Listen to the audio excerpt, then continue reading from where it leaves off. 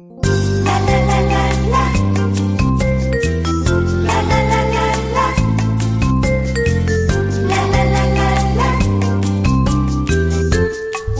semifinalreturer. Varmt välkomna ska ni vara till Spelpodden som vi gör tillsammans med vår sponsor Unibet. Daniel, nu har vi kommit fram till returerna. Snart är det bara finalen på San Siro. För all del även på Sankt Jakobs park i Basel där vi pratar Europa League.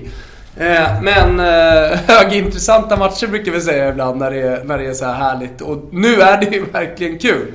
1-0 Atletico Madrid har de att gå på. Och Manchester City fixade också ett helt okej utgångsläge mot Real Madrid. Så är det. Ska vi börja med förutsättningarna till kvällens match? Tycker jag. Så ser det bra ut i hemmalaget. Boateng, mittbacken, har gjort comeback. Spelade i helgen. Återstår att se om han startar här med bara 90 minuter i benen. Men han finns tillgänglig i truppen i alla fall.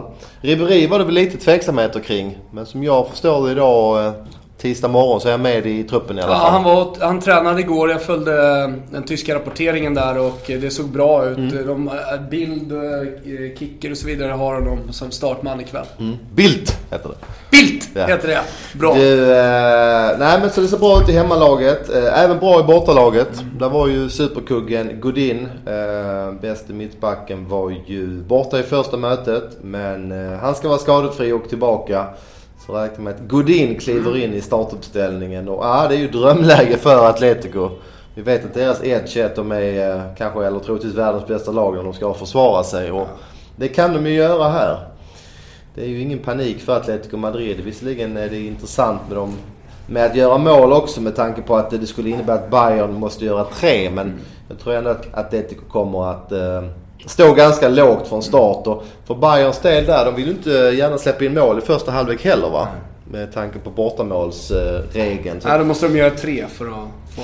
Det är möjligt att vi ska titta mot under 1,80 här. Jag tycker det låter rimligt. Ja, går in tillbaka. Ett Atletico som säkert vill ha 0-0 så länge som möjligt. Ett men rent taktiskt så kan vi väl inte se något annat att Atletico Madrid. Han kan ju inte chocka här och helt plötsligt börja pressa högt. Nej, även om ett bortamål skulle vara guld värt, så kan han ju inte gå ifrån sina principer och flytta upp laget som du säger.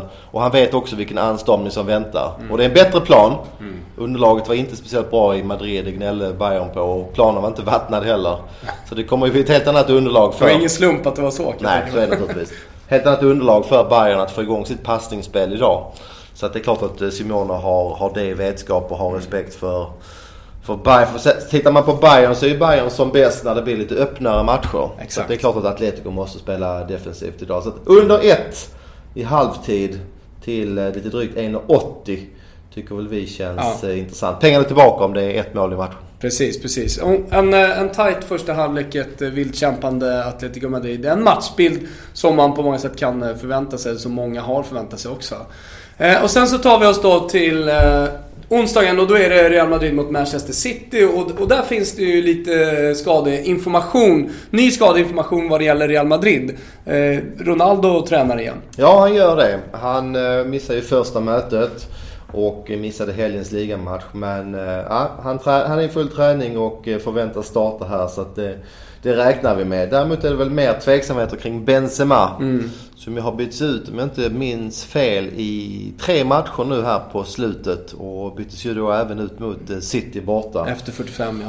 Precis, så att han har ju bekymmer, så att mer tveksamt med Benzema, men Ronaldo verkar vara given att starta. Ja, såklart jätteviktigt. Han jagar ju sitt egna rekord där på 17 mål i Champions League under en och samma säsong. Han ligger på 16 nu. Och sen Manchester City då, Yaya Touré förutsätter jag fortfarande out. Det såg jag igår i alla fall. Och även David Silva då. Sen är det så att Yaya Touré är ju inte den Yaya Touré han har varit. Nej. Utan han är ju lite loj och lite seg och lite dålig i hemjobbet. Så jag tror inte det är något större minus att sakna Yaya Touré här. Däremot Silva är ju viktig. Även om inte han heller har varit på samma nivå. Nej.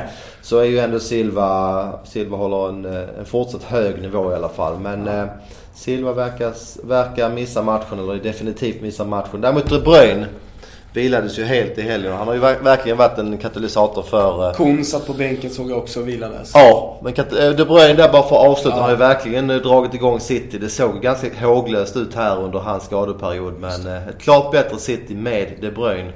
Och som du säger, kunna gå er och vila det i helgen. Så att det är förutsättningarna i City. Svår match, 0-0 i första. Det innebär ju att skulle något lag göra mål här så är det ju alltid ett lag som behöver jaga i kapp. Det kan aldrig bli förlängning om det blir ett mål i matchen. Så att, jag vet inte vad jag ska säga. Real är stora favoriter, minus 1,87. Det tycker jag är ingenting jag vill röra. Samtidigt så vill jag inte stämma med plusset heller. Så nej, jag tycker marknaden ligger rätt här. Över och under är ju svår alltså, med tanke på, står det 0-0 en bit in i matchen, då blir det ju ett läge där kanske ingen riktigt vågar. Nej, det kan vara så också. Det var en väldigt extrem taktisk match i Manchester. Framförallt första halvlek. Det vi har sett är ju ett Manchester City, om vi nu bara kollar på PSG-matchen till exempel, som pressade betydligt högre, spelade mer offensivt på bortaplan.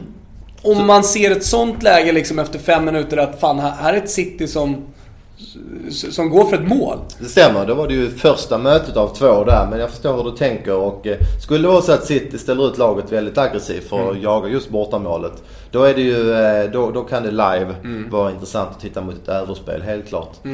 Men man vill nu se det först. Han inser nog lite grann samma som i den föregående matchen mellan Bayern och Atletico, att både Reals och Bayerns lag har de är såna extremt bra lag på omställning, så att man vill nog inte gå bort sig för högt upp i banan heller. Så att den matchen lämnar vi utan spel, i alla fall just nu. Vi gör det, och som ni känner till allihopa så älskar vi Europa League, och det är ju härliga returer här. Förutsättningarna inför torsdagens matcher 21:05 båda två. Liverpool-Villarreal, ett Villarreal som fick in ett sent vinstmål, och i Sevilla-Shakhtar står det 2-2 när den matchen börjar. Men vi tar oss till Liverpool då och kollar förutsättningarna i den matchen. Vi har en Emre Can, sa du precis när vi klev in här, som rapporteras i alla fall gör någon form av mirakel-comeback. Sen vet vi inte. Nej, han skulle ju vara borta en längre tid, men har tydligen tränat här i veckan och kan eventuellt vara med i en startuppställning. Det skulle vara ett stort plus för Liverpool, med tanke på att jag rankar nog honom som den bästa centrala mittfältare de har. Oj, där gäspade Thomas. Jag vaknade precis. I alla fall så har man ju fortsatt Sakor borta. Sakor är nog lite viktigare än vad folk tror alltså. Han är ruskigt bra i luften och en pådrivare. Och, folk gillar att skoja lite om Sakor sådär. Ja, men han har ju en historik av att vara lite klumpig och långsam. Men han har ju faktiskt sett väldigt, väldigt bra ut den senaste perioden. Så det är ett avbräck att han är borta. Ser bra ut i Villarreal. De roterade i helgen, likaså gjorde Liverpool. Är väldigt bra när de får spela på omställning. Jag kallar ju Villarreal för Atletico Madrid light. De spelar också 4-4-2. Jobbar stenhårt över hela banan, försvarar med hela laget, men är också bra på omställningar. Så att det är ingen lätt uppgift för Liverpool här, måste jag säga. Och jag tittar mot plussidan. Villarreal plus 0,75 där till 1,92. Sen kanske man kan prova någon krona rak på Villarreal till 5,40 också. Med tanke på att Liverpool vid ett 1-1-läge eller 0-0-läge måste gå för mål, måste gå för seger. Och vi vet att Soldado och Bokambo där på topp, framförallt Bokambo, är oerhört bra i djupled. Så att 5,40 på bortaseger kan vara alldeles för högt. Och slutligen då, jag såg inte hela, såg mest highlights på Shakhtar mot Sevilla. Det vart 2-2 som jag sa här innan. En ganska öppen match, mycket målchanser. Hur tänker Sevilla när man tar det här till hemmaplan?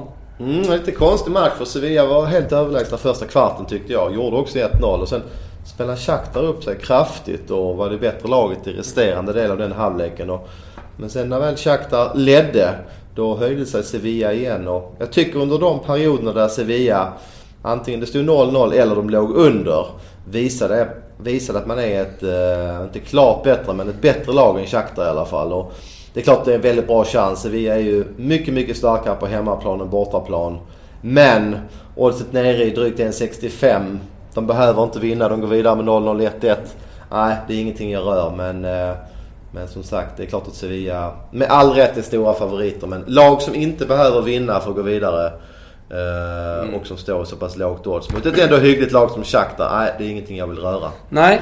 Du, det här är ju en speciell dag. Det är inte bara Champions League ikväll, häftig match Bayern München mot Atletico Madrid. Det är också dagen efter att Leicester har vunnit ligatiteln. Och vi har väl precis bevittnat idrottshistoriens största skräll. Ja, så är det. Utan tvekan är det så. Och det är bara att gratulera. Det var häftiga scener igår och även häftigt att se vilken kamp Chelsea bjöd på. Alltså.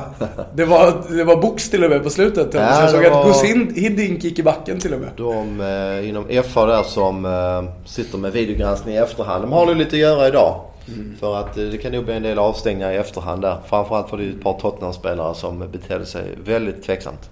De insåg att det var ju kört helt enkelt.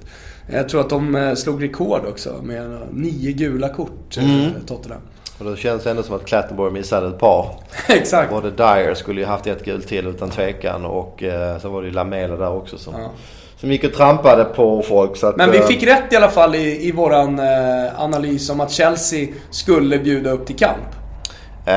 Ja, och den kampen kunde väl nästan inte ens förutspå hur mycket de bjöd upp. För att det var ju Chelseas utan tvekan mest energirika match i år. De har ju inte kämpat så här på hela säsongen. Så att det var verkligen den lilla chansen att få upprättelse. Och det finns ju starka band mellan ett par spelare och Ranieri också. Exakt. Till exempel John Terry. Så att de hade verkligen gått samman för flera saker som skulle spela bort Tottenham och hjälpa Ranieri. Hörru, vi ska snacka mer Leicester. Kanske. Det beror på om vi har några speltips till helgen. Jag såg att du var och peta. Ursäkta. Jag följer ju Football United och såg att du spelade Everton +1 här inför helgen, va? Ja, det var ju rätt givet med tanke på att Leicester blev klara. Och du har varit bra på de där tidiga spelen. Att förutse nästa omgång. Eller att redan vara i nästa omgång, ska jag säga. Det är flera sådana spel på Football United som men så är det att det gäller att blicka en omgång framåt minst. Och just i det här fallet var det ju rätt uppenbart då när Leicester är klara. Så att, har det hänt något på priset redan? Om det har hänt någonting? Ja. Ja, enormt mycket, va? De har gått ner en 40 punkter, tror jag. Ja. Så att det har rasat. Och vi får väl gissa att Wardy och company har en del sköna kvällar här med fest och annat. Så att gissningsvis. Jag tror inte att det blir allt för mycket folk på träningarna i veckan, utan mer håll igång utanför. Med tanke på hur Frölundas hockeylag firade sitt SM-guld så kan man ju tänka sig att Leicester de går nog ännu hårdare åt här. Tänk dig Wardy springa in där på Champions League-finalen. Exakt, det hade varit något. Vilken avslutning på säsongen. Ja. Jaha hörni, kul att ni lyssnade. Det här är Spelpodden, vi är tillbaka på fredag. Missa heller inte våran allsvenska variant med Svanemar och Olen. Breaking news, direkt från Spanien. Ronaldo med för fullt på dagens träning återigen. Men ingen Benzema. Casemiro stod också över, men det ska nog vara ett mindre bekymmer. Så att, det låter mycket tveksamt med Benzema. Vi får börja köra Spelpodden live under hela dagen. Man ska sitta och lyssna som gammal god radio då. Hörrni, ciao tutti. Vi hörs snart.